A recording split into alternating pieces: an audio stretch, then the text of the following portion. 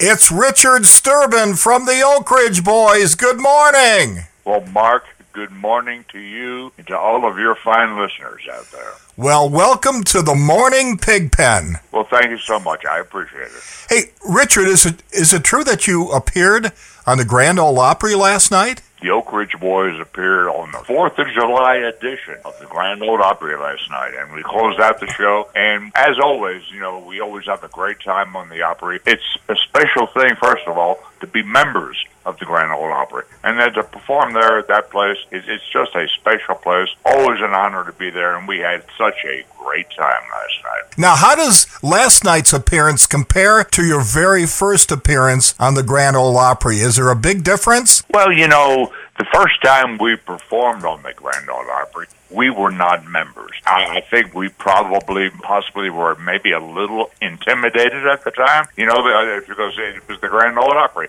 and it was our first time to ever be there. But now that we are members, we feel at home there, and it's such a great feeling when you walk into that building and you're a member of the Opry. Now, it's my understanding before you became a member of the Oak Ridge Boys, you were a backup singer for Elvis. You are correct about that.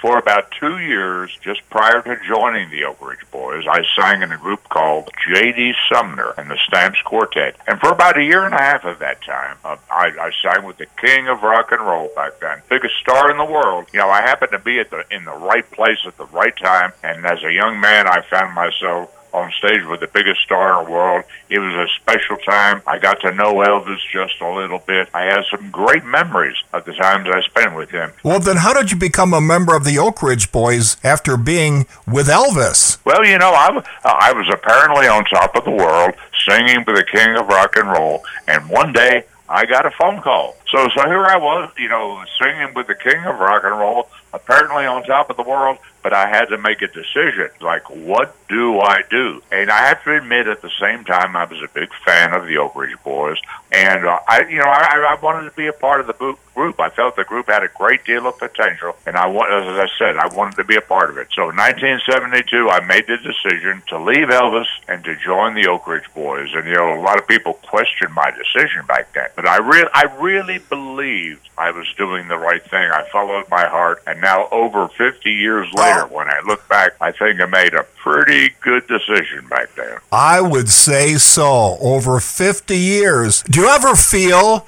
there was competition, maybe even friendly competition with the Statler brothers when you were both coming out with hits at about the same time? Well, I think there was a little competition. I think the key word, and you touched on, it was friendly competition. They were the first four-part harmony group in country music, and they kind of helped blaze the trail for us to come along, and so we did not have a problem. We were happy to be able to work together with them in the same business, and we had a lot of great times together. We certainly did. Well, they've been retired now for a few years, and of course, Harold passed away not that long ago, but you guys don't plan on retiring anytime soon, are you? You are correct about that. We do not plan to retire anytime soon.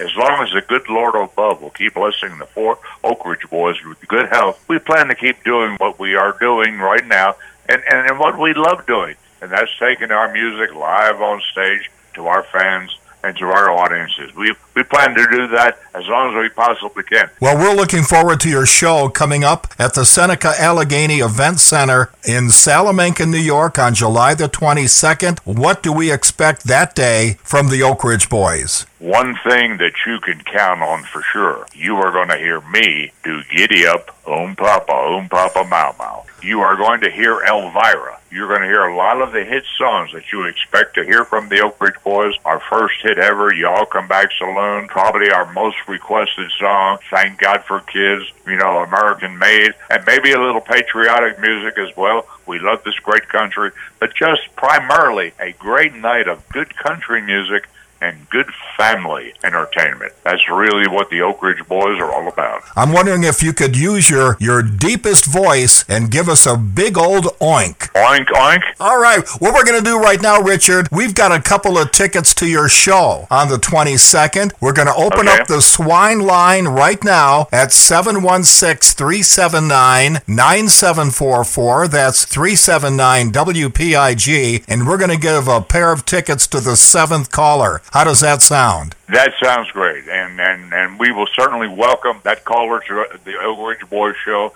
and I can speak for all of the Oak Ridge Boys, and I can tell you we are looking forward to coming your way. We are planning to have a great time. Richard Sterban, thank you for the time, and we're looking forward to the show. Thank you, Mark. It's been my pleasure, certainly.